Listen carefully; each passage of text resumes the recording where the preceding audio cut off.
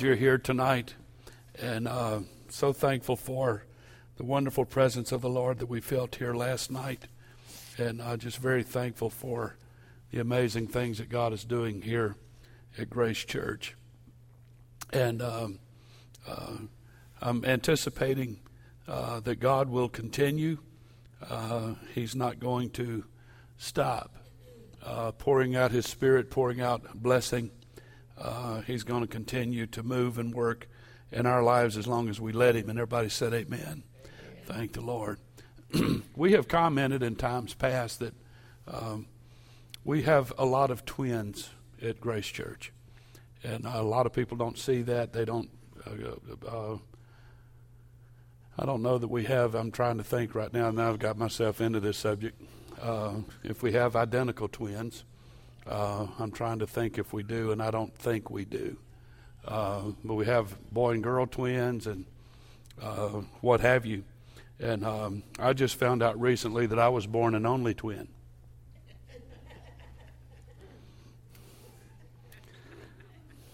I'm sorry. It's just who I am. I can't help it. If you didn't catch on to that, I don't know what to say that either.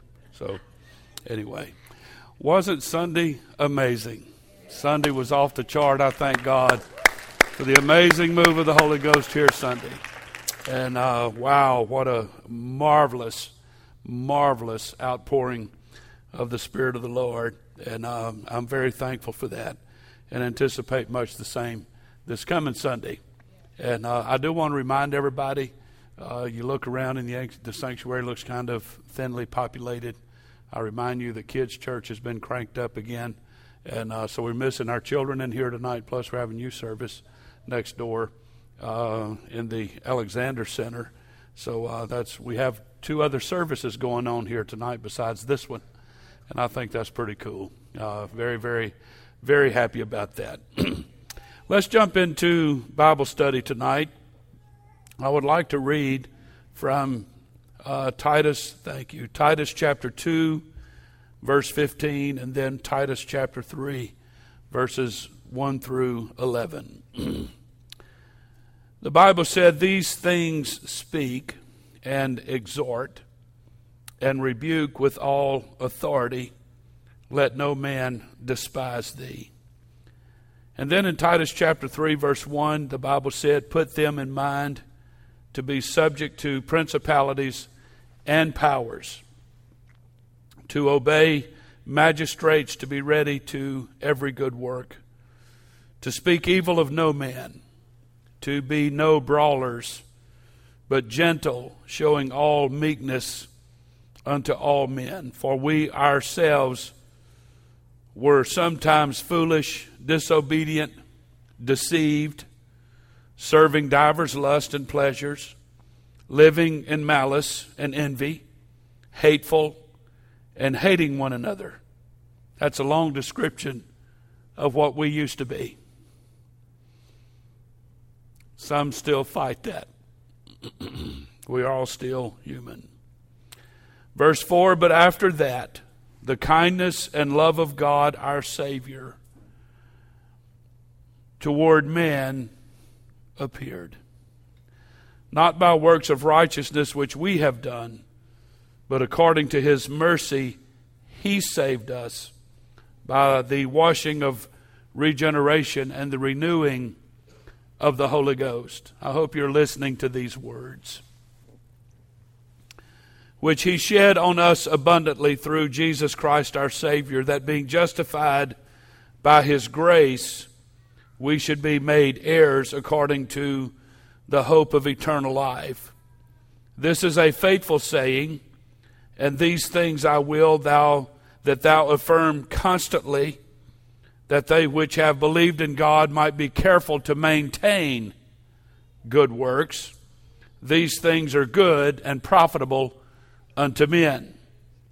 But avoid foolish questions and genealogies and contentions and strivings about the law, for they are unprofitable and vain." Notice verses 10 and 11. "A man that is an heretic after the first And second, admonition, reject. The Bible said a man is a heretic if he's been admonished 2 times and rejected it both times. That's the biblical definition of a heretic. Knowing that he that is such is subverted and sins, being condemned of himself. And then in Hebrews, one more verse, Hebrews chapter 13, verse 17, obey them that have the rule over you and submit yourselves, for they watch for your soul, as they that must give account, that they may do it with joy and not with grief, for that is unprofitable for you. I want to speak tonight, and again, I'm still in this arena of the necessity of discernment, being able to hear the Word of God, to feel the Spirit of the Lord, and then act accordingly. Last night at men's prayer, I made the statement, and I'll make it here again tonight. There's 2 basic things that happens when you go to a doctor. He'll give you a diagnosis and then a prognosis. He'll give you a diagnosis and then a pathway of treatment, whatever that may be. It's his job to do the diagnosis. It's your job to follow the path of treatment. And if you don't get better, don't blame the doctor.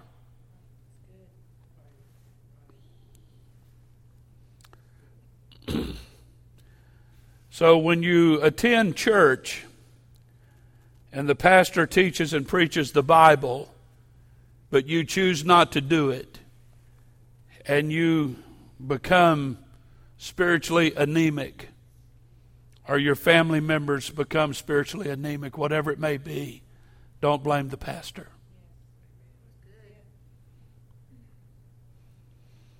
I want to teach for a little while tonight. Again, I'm staying in the arena of the necessity of discernment. And I want to ask you a question, and I may follow up with this next Wednesday night. We will see. My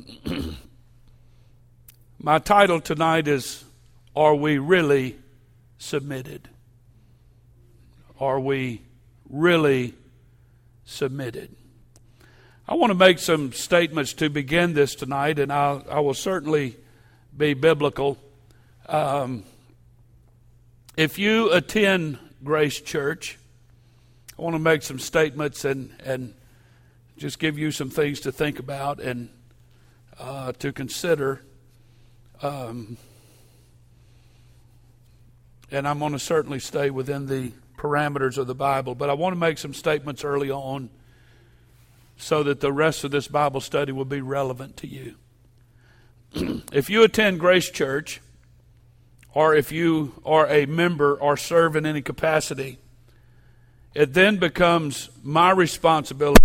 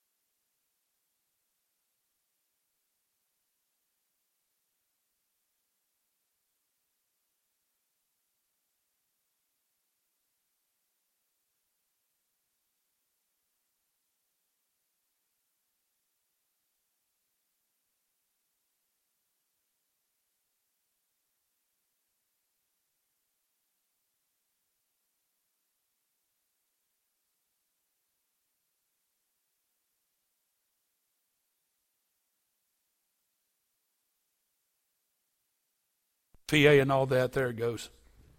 If you attend Grace Church, or if you are a member or serve in any capacity, then it becomes my responsibility to pastor you, for yours truly up here to be your pastor. Listen very carefully what I'm about to say.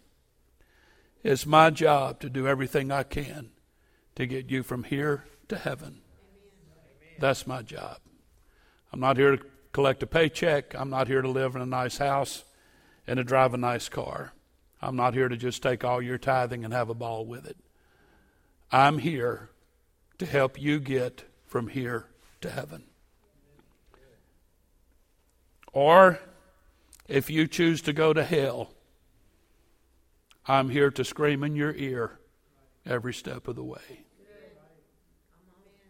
And I take my job very seriously.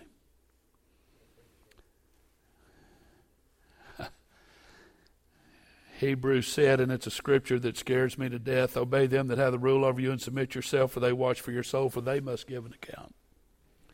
That's me telling God or answering God on how I did, trying to help you.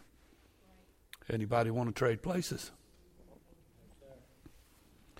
It's my responsibility to dedicate your children to the Lord when they're born. I saw a picture yesterday, I believe it was.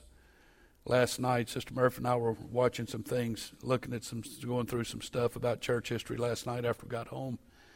And I saw a picture of me baptizing Brennan Stokes.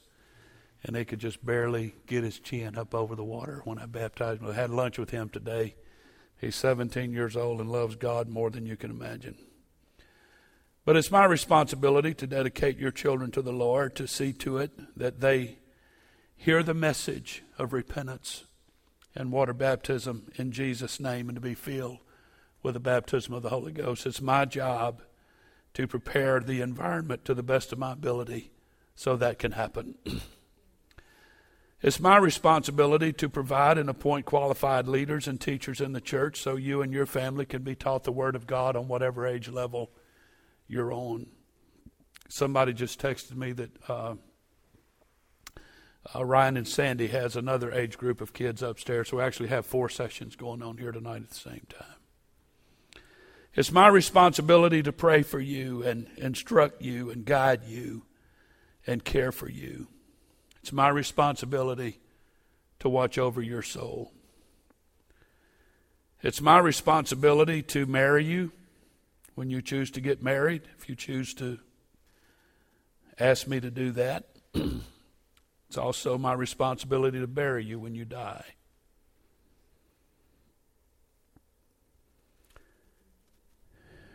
In other words, it's my responsibility to walk beside you from your cradle to your grave.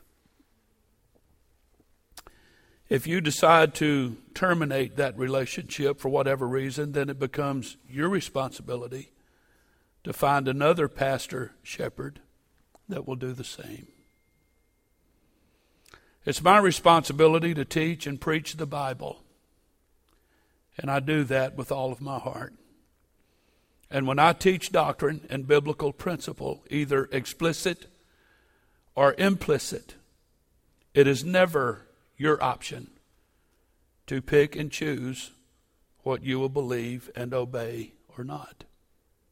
It's never your option.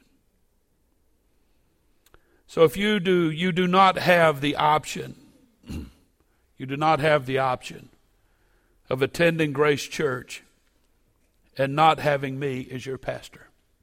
This may sound really strange to you folks tonight, but I'm going somewhere with it. Believe it or not, I am God's appointed representative / ambassador in your life. I do not and will not lord over the flock, but I do my best to pastor appropriately to the best of my ability based on study, training, and experience. So bottom line, if you ask the pastor a question, if he says yes, then it's yes. If he says no, then it's no, depending on the nature of the situation. I'm going to give you an illustration of this. A number of years ago, when our church was located in Baker, Sister Yvonne Thompson, one of the sweetest people I've ever met, and we miss her bad. She's another one that's moved away. Forgot about that Sunday. She moved to Austin this year to be with her daughters. But she approached me when we was in Baker. Sister Yvonne was a go-getter. She never let grass grow under her feet. She was heavily involved in kids' ministry. She sang in the praise team. She used to sing solos. She was involved in church in every way that her gifting and what have you would allow. And she approached me one day, and I'll never forget it, one of the most committed people, one of the most qualified people I've ever met for what she was asking me if she could do. She said, Pastor, I just feel a real burden, and I wasn't surprised, to be honest.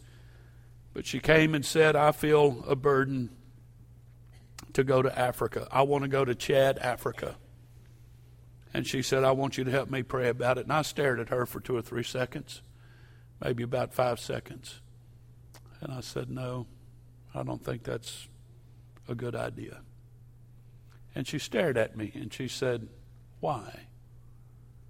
I said, that's fair, but that's not resonating with me, and I'm going to ask you not to do that. She said, I'll have to pray about it. At least she was being honest. She called me several days later. We met again. And she said, I heard what you said, and I'm going to quote what she said, Jason, since y'all are related. She said, sometimes this don't apply to you either. Your name never came up. But she said, my family, and I think she was referring to perhaps some of her siblings, has struggled with authority. They want to do what they want to do when they want to do it. She even threw her kids in that mix. And she said, I think this would be a good lesson for all of us to learn. So I'm not going to go. One of the most fantastic things. One of the most beautiful situations that's ever, not because I won that argument. But she came back 6 months, a year later. We were in this building by then. She said, Pastor, the burden hasn't lifted. And I'm going to ask you one more time to pray about it. I said, you make your arrangements and pack your bags. She said, really? I said, absolutely. I said, I don't feel that angst that I did before. So you go ahead and make all your arrangements, and we'll help you in any way we can. She went to Africa, Jason, 6 months, was it, I think? About 6 months. Came home, and she made a lot of impact there, but it certainly changed her perspective and viewpoint when she came back. Not just by going to Africa and getting a whole new perspective of burden and so on, but it also changed her perspective when it comes to the authority in her life. This feeling, and I know feelings are fickle, but I believe God has talked to my heart over the past several months about the necessity of discernment. As you folks don't understand, you don't understand the feeling of when I know God has spoken to me for this church and when God has spoken to me about people in this church. And to get up and teach and preach, teach and preach, teach and preach, and watch people summarily walk out the door and never think about it again. You're accountable to that, whether you realize that or not. The burden's off me now. The ball's on your court. I'm encouraging everybody here tonight. I'm not here to browbeat. I'm not here to sound condemnatory. But I want to encourage everybody here tonight. When you hear the word of God, somehow separate it from my voice. To a lot of people at Grace Church, I'm Glenn Murphy. We grew up together, and we were in a youth group together, and we were this together and friends together and all that. Try to disassociate Glenn Murphy from hearing what the Word of God says. I know the Bible says a prophet is, how does the scripture go, Brother James? Help me out. A prophet is without honor save in his own country. Is that how it goes? I don't know why God called me back to where I grew up to try to pastor a church. Because there's a lot of people that knows all my stuff, good and bad. I'm still been accused of driving across somebody's front yard, and I still don't remember it. And rutted up their yard trying to get to where I was going. I still don't remember that. But anyway, there's a lot of memories. But when the Word of God comes forth, and it's the Bible, and the Spirit of God accompanies it, then we're accountable to that. So, I mentioned a little bit Sunday about our culture is influencing the church now, whether we like it or not is because our culture is training us on how we should think. And we lose the biblical foundation and the biblical teaching of that and so on. But I will say that I believe this is the most difficult time in America to pastor. I don't know that it's been more difficult in America to pastor than now. You say, well, there was times when men were persecuted and people threw eggs and rotten tomatoes and all that at them. At least they were listening and responded. I don't know what to do when people stare at me and they hear it and then walk away. James said, as a man beholds himself in the mirror and walks away and like nothing's wrong or whatever. So with that thought in mind, let's jump into this for a few minutes. The premise with modern day America is that we have three distinct generations of people in the church at the same time and are now coming on a fourth. But first of all, we have the post-World War II generation of people, and they were taught to respect authority. When I was growing up 50 years ago, man, that sounds old. Boy, that sounds like a long time, a half a century. But when I was growing up back in those days, we were taught to respect authority. You didn't argue with a school teacher. And if the school teacher called home and complained about you, woe be unto you when you got home. Not anymore. Okay. So we have the post-World War II people who were taught to respect authority. And then comes along the baby boomers who was taught to question authority. And then we have the millennials who are pretty much being taught to ignore authority. So this is where culture starts coming into the church. And people believe and think that when I attend church, if I like what I hear, then I'll buy into that. But if I don't like it, I'll just discard it and what have you. That's not what the Bible teaches. Culture can teach you to do that. And for people to stand up, and younger people do it, and they do it hardly without conscience. They'll walk up, they'll stand up and say, well, I just don't believe that part of the Bible. I don't believe that's what the Bible means, or it's not applicable to me, or I just don't believe it. And they think that's okay. I know people that thinks it's optional to pay your tithes or not. I don't find that in the Bible. Christian lifestyle is not optional. The Bible teaches these things. So these three categories of people, these three generations of people, now we have Generation Z coming up. That's the 8, 9, 10, 11-year-old group, kind of. But this is very obvious and outstanding here at Grace Church. And so I have observed over the past few years that parents who have such a difficult time getting their kids to behave and even want to come to church are in most cases not really submitted themselves.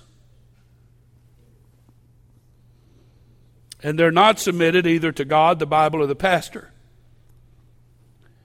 We're still doing some study. I talked to Brother Dave tonight before church. We're doing some study on how our teenagers have fared here at Grace Church in the past 10, 12 years.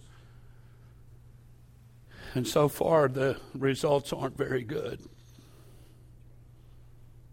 So our next step is to see what their parents was like, what kind of home they grew up in. We're going to do this, losing 80% of our teenagers. We're going to get to the bottom of this, and we're going to do everything the church can to stop it. But I think most of the burden is going to be on the back of the parents. So, again, when I've lived long enough, I've pastored long enough to see second, third, even fourth generation people when it comes to church. And I can see where, grandma had this level of commitment in her relationship with God, and her grandkids thinks all that's optional now. Something happened somewhere down the line. But I want to stress here tonight, the Bible doesn't change. Jesus doesn't change. It doesn't change. And you're not going to be judged based on cultural standards. You're going to be judged according to the Bible. And that's what I'm trying to help somebody here tonight. So the church of today needs an understanding of spiritual authority. Paul told Titus to rebuke with all authority. You remember the scripture setting I mentioned to you in preaching a couple of Sundays ago, whenever it was, about the man who preached a sermon, and the title of the sermon was The Commandment of Jesus I've Never Seen Obeyed. And that was where if you offend a child, Jesus said it would be better for you to tie a millstone around your neck. This includes parents. I believe it's an offense to God when you don't raise your kids up. Well, Jesus said it's better for a millstone to be tied around your neck and thrown into a sea. I've never seen that practiced. I'm not saying that we should start now. I'm hoping Jesus was being symbolic in some degree, figuratively speaking. If I wanted to execute that, Brother Billy, I don't know where a millstone is. I don't even know where to get one. Don't anybody tell me either. I don't want to be accountable to that. But Paul told Titus to rebuke with all authority. Teach them, he said, to be subject to powers and to do good work. That word powers is delegated influence or authority. And that's what God has given to church leadership. It's a delegated influence. It's a delegated authority that God has put in the church. In other words, teach the church to be subject to delegated authorities. Everybody listen. We watched the video last night.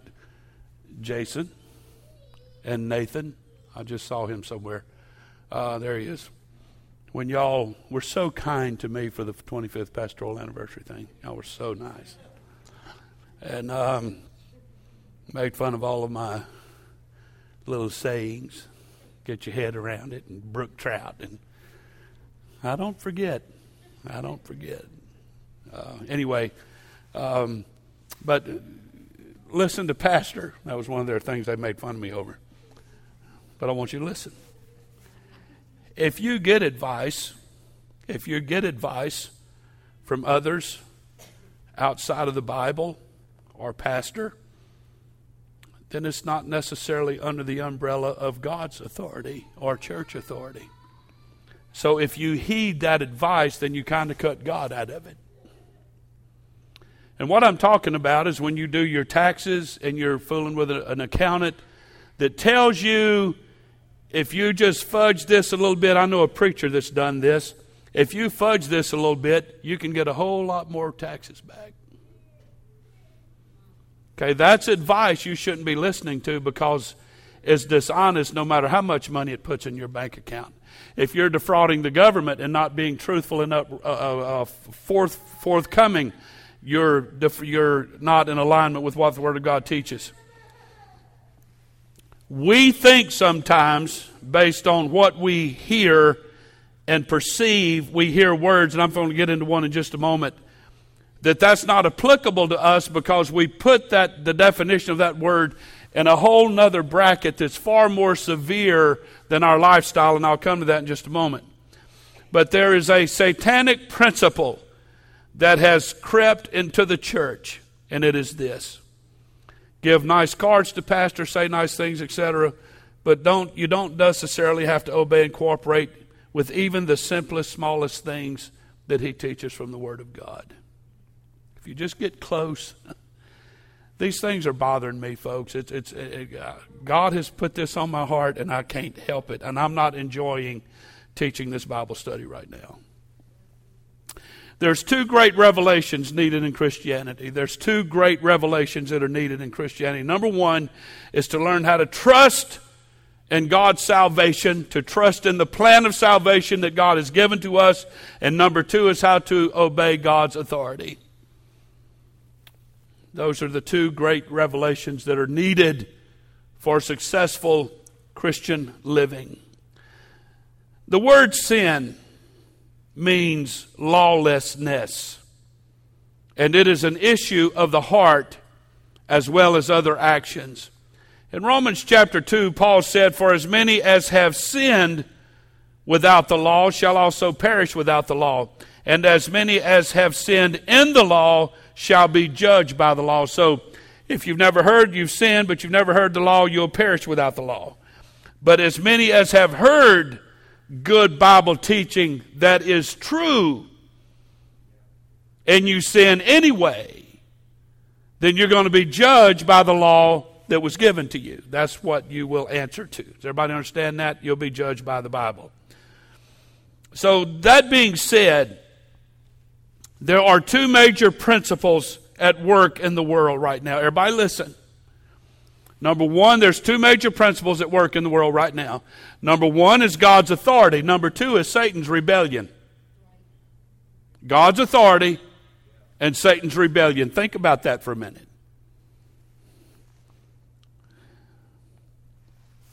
You would have to agree that God is having his way in the world and the devil is doing everything he can to get people to rebel against it. Does everybody understand that? Okay. So as a child of God, as a born-again child of God, you cannot serve God and simultaneously go the way of rebellion and disobedience at the same time. Satan laughs, I believe, when a rebellious person tries to accomplish things in the Spirit or in ministry. It doesn't work.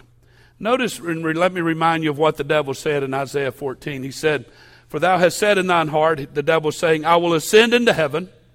I will exalt my throne above the stars of God. I will sit upon the mount of the congregation in the sides of the north. I will ascend above the heights of the clouds. I will be like the Most High." His goal, the devil's goal, was not to do away with God's throne, but to avoid submitting to it. And that's where this principle of rebellion comes from. He didn't want to destroy God's throne. He just didn't want to have to submit to it. So when we work to avoid submitting to God's ordained authority, when we avoid submitting to the Word of God, then we are submitting to a satanic principle, and it's called rebellion. Okay. Y'all hang with me now. I'm still in the book. I'm in the Bible.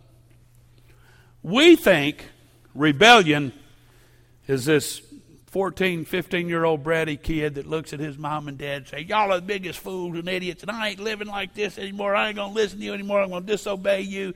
I'm going to do everything. I'm going to ransack the house, whatever, and I'm leaving," and out the door they go. We call that rebellion. Or we call rebellion the young person that sits on the back row because they've been forced to come to church, and they're rebellion, and they're doing everything they can not to cooperate with God, the church, their parents, whatever. But what do you call it? When we hear the Word of God taught and we know it's the truth, but we don't do it, what do you call it? What do you call it? Is there another word I'm missing here? I'm sorry. I'm really sorry.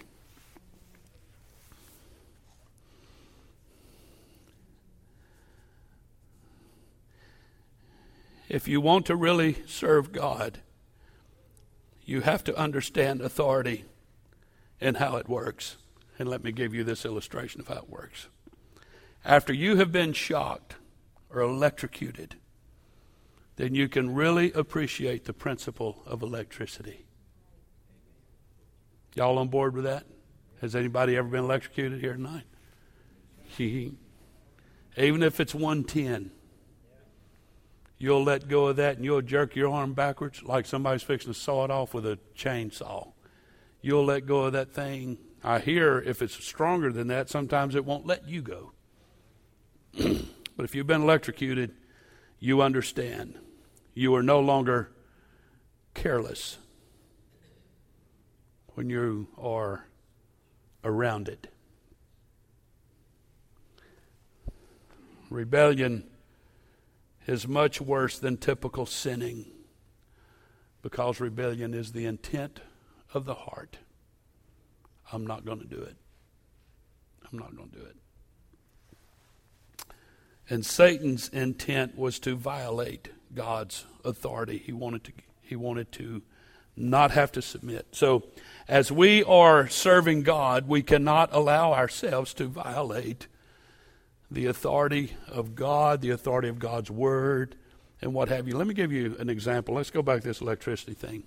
I mentioned I think it was Bible study Sunday morning, that I was born at night, I think, but not last night. That's one y'all left out, Coop and Nate, in your video.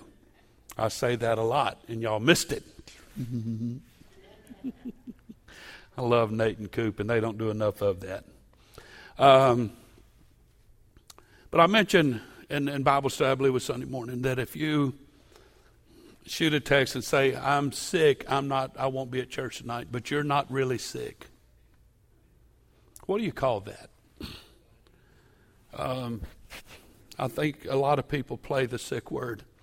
I had somebody play the sick word on me one time, and I didn't believe it. This was years ago, and I don't do this stuff no more. Trust me, I don't do it anymore.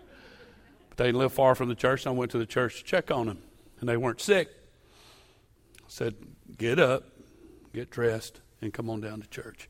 I care about people, man, and I want you in church. It's just all there is to it. So I think you need to be honest and say, I don't feel like it. I'm in a bad mood. I've had a fight with my spouse. The kids are horrible, whatever. But don't say you can't be here when really and truly you can. That's just one example. I could go on and on, but you get the point. So as we are serving God, we cannot allow ourselves to violate the authority of the Word of God, the authority of the ministry, and so on. And these kinds of questions are often asked about pastor. Well, who does he think he is? Or, I don't agree with that. Or, I just can't go along with that. The people who I know today, and we're going to continue on this track with our teenagers, but the people I know today that are in the most difficult places of their lives, meaning their families are being torn apart, divorce and whatever, if you trace the roots back, it goes back to submission and obedience. We can become wicked by allowing a satanic principle to enter into our service or commitment to God. Our greatest calling is to obey God and God's authority in our life. So I'm going to ask you again tonight, are we really submitted? Get a hold of this principle tonight, and I'm hurrying. God limited King Saul because he would not submit to authority.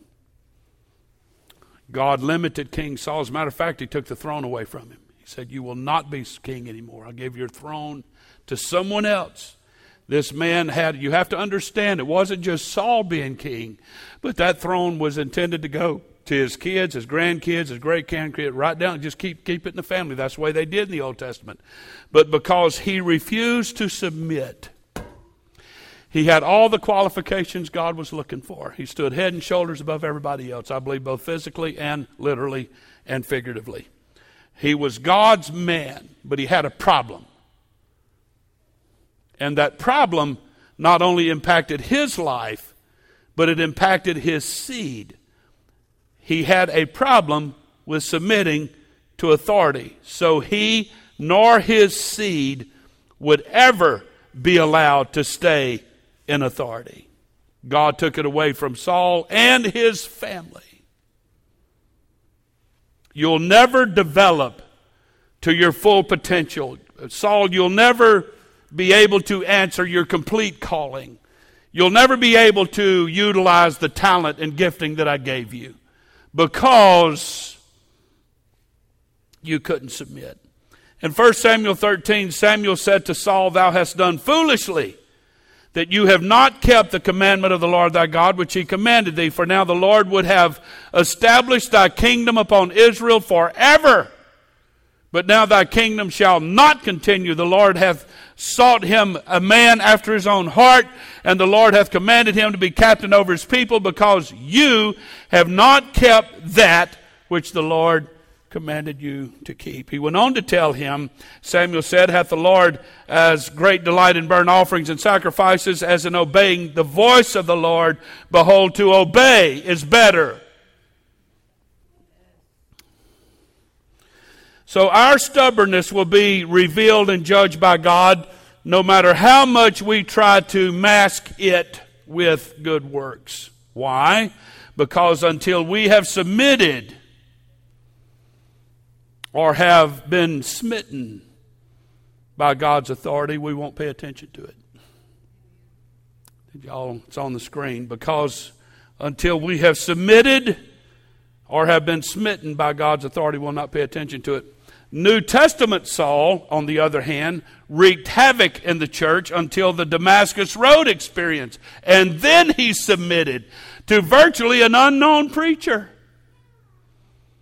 Saul of Tarsus being smitten on the road to Damascus, he didn't have the opportunity to submit to a Apostle Paul, or someone of that stature. He submitted to some little unknown local minister in the church named Ananias.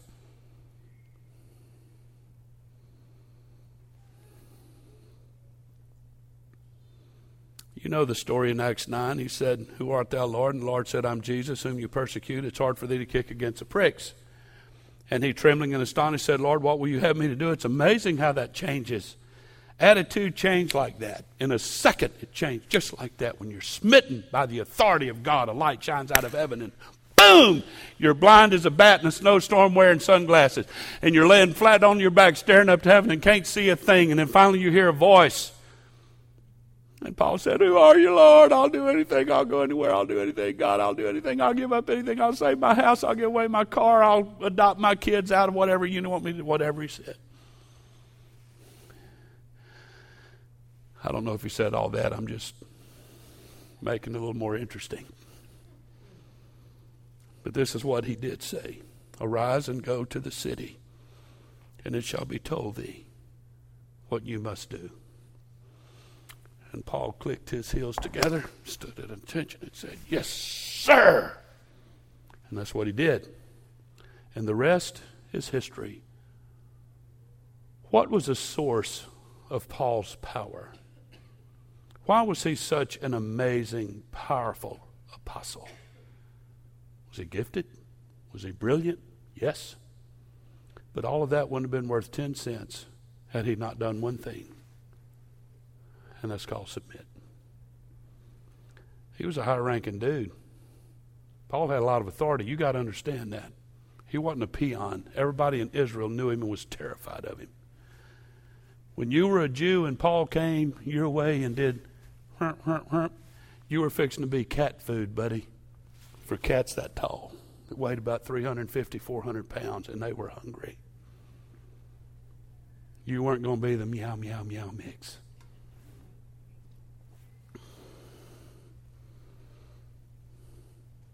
And a man of that kind of authority was taught a lesson, that there's somebody over you. And when that person up there tells you to do something, it's in your best interest to do it no matter what it cost you. Paul gave up everything. Do y'all understand that? He gave up his position. He gave up his career. He gave up his influence. He gave up everything to get his eyesight back and to submit to that voice that spoke to him out of heaven. He did. Don't say, "God, you're asking me to do something that's too hard to do."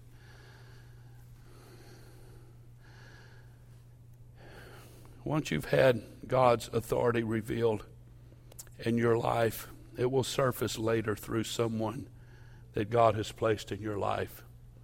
And for a lot of people here tonight, that person's been me. And it's been real hard for you to do that, because I'm no Apostle Paul either. But I'll have you understand, we do not obey a man. We obey God's authority that's vested in that man. That's the difference. You know why big time Paul would listen to little known Ananias? Because he met God's authority first. That's what made it easy. Paul would have submitted to a child.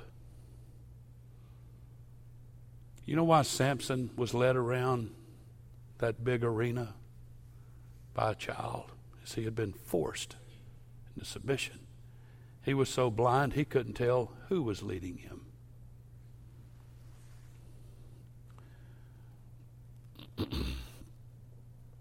Paul met God's authority first and knew that Ananias was God's man in his life. It's so sad when someone meets man's authority before they meet God's authority.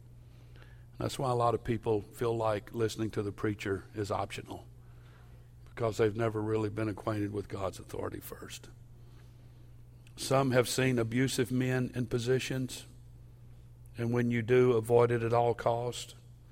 After you've seen the true authority of God, you can easily submit to the man that God has placed in your life. So that's why so many have a problem submitting themselves to a human. You have seen man before God, and you must have a revelation of God's authority before you can ever obey his leaders properly. Again, I'm not going to read the whole thing because time's running out on me, but in Hebrews chapter 13, verse 17, Brother Greg, the Bible said, obey them that have the rule over you and submit yourselves, for they watch. Whether you're the great apostle Paul or the little-known Ananias, they've all been given the same responsibility. And whether a pastor pastors 10,000 or he pastors 20, they've all been given the same role in the same position. You watch after those that God has put under your pastorate. I'm out of time and I'm not nearly finished here. Let me go to my conclusion. You cannot enter into the work of the Spirit just because you think you're ready. If you enter the work of ministry unsubmitted, you'll be torn apart. I've seen it happen all of my life. We're not here to find our own work to do, but rather find God's will for our life and obey it.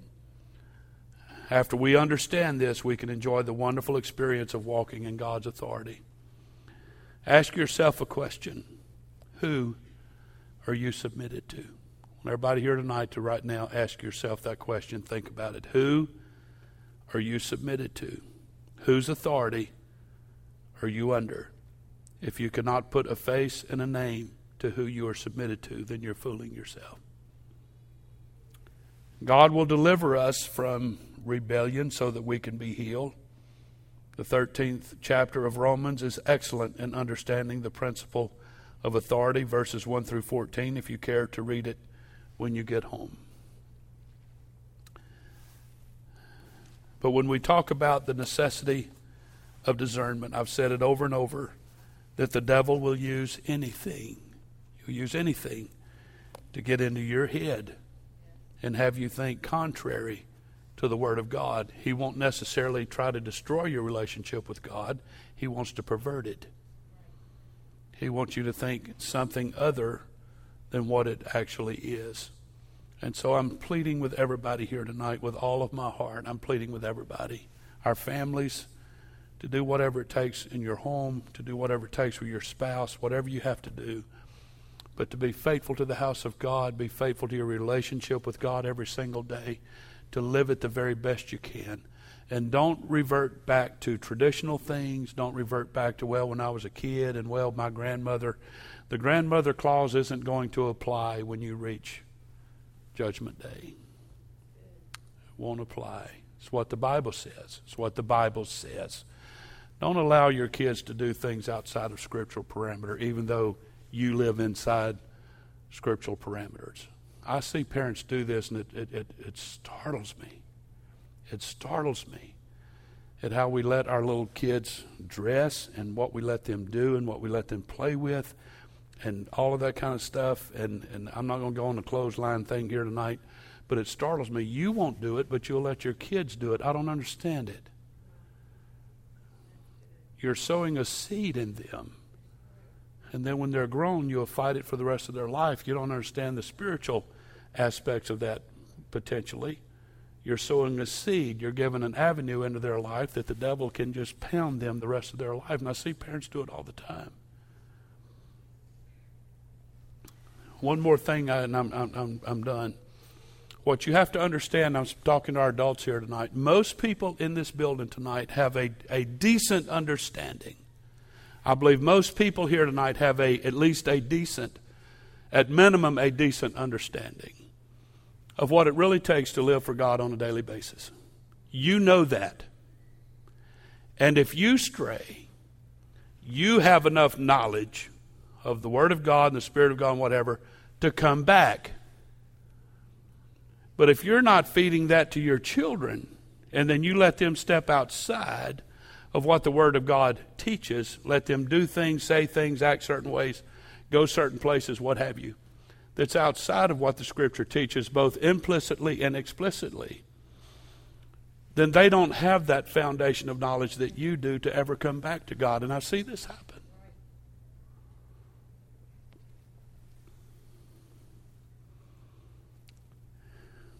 We have to do whatever it takes to literally save our children, to save our homes, to save our marriages, whatever it takes. And Sister Murphy and I didn't get to do a lot of the fun stuff that everybody else was doing. Even before we went into ministry, we just didn't do it. But it went a long ways to save our kids. So I can look back and say it was worth it. Amen. So folks, dig in, dig your heels in, dig your fingernails into it, grab a hold, as the saying goes, grab a hold of the horns of the altar. Pray like you've never prayed, live like you've never lived, give it all you got. And you're going to have to fight the fight of faith every day. You're going to have to win it every day. You're going to have to win the battle of faith every day, every day, every day. I'm not going to submit to temptation and all that foolishness. I'm going to stay in a tight parameter of what the Word of God teaches. I'm going to do it and I'm going to live it. So I'm asking you folks to ask yourself the question, when you go to bed tonight, am I really submitted? Am I really submitted to the Word of God and what the Word of God teaches? Everybody say amen. Amen. Thank the Lord. God bless you tonight. I'm going to dismiss you from your current posture of sitting. Thank the Lord. God bless you. You're dismissed tonight, and enjoyed, appreciated the time with you, and we'll see you Sunday morning.